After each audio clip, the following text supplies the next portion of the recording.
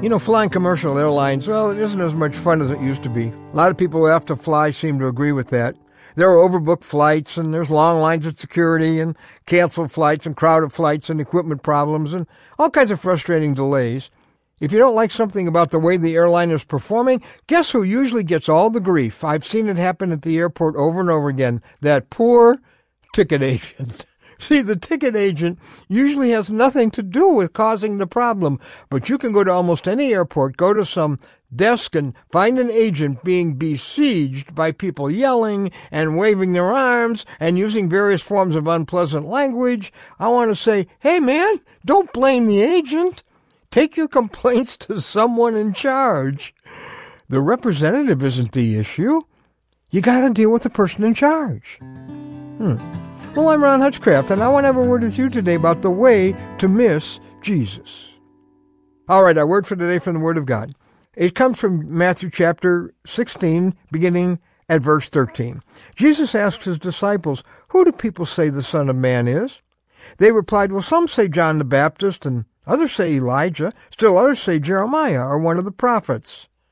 "But what about you?" he asked. "Who do you say I am?" Then Peter replied, "You are the Christ, the Son of the living God." Now Jesus says here the issue is, who do you say I am? See, the issue is me, Jesus says. Well, the issue is still Jesus. The disciples kind of give the answer in the local Gallup poll. 35% say you're John the Baptist, 22% say you are Elijah. Well, finally, Jesus closes in and says, who do you say I am? That's the real issue. A lot of people are dealing with the representative of Jesus rather than dealing with the boss. Jim is the son of some friends of ours, and they said he's really been wandering from the Lord, and he said to them the other day, what if I'd grown up in a different family? Maybe I'd be another religion. I'm not sure I believe any of this anymore. And I said, would you tell him that Jesus would still be who he claims he is, wherever he grew up?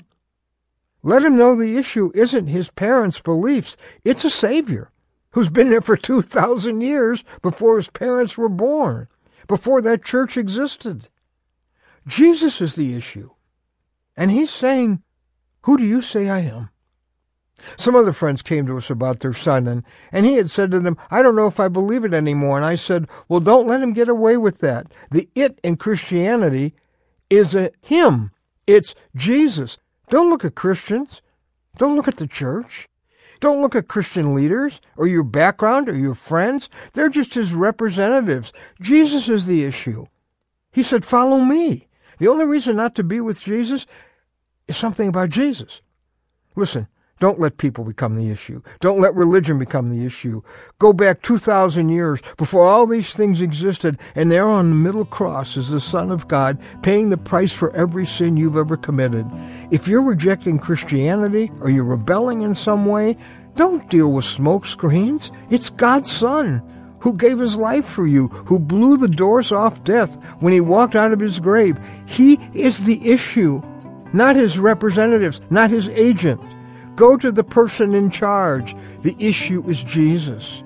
This day, in spite of a back you may have had turned to him for many years, he's waiting for you with open arms to welcome you into his love that he expressed and proved when he died on the cross for you.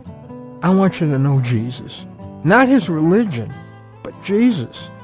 If you want to finally belong to him, I'd love to point you in that direction. I think it could help if you check out our website, anewstory.com. That's anewstory.com. And find for yourself this Jesus who's been transforming lives for 2,000 years, who walked out of his grave so he could walk into your life today.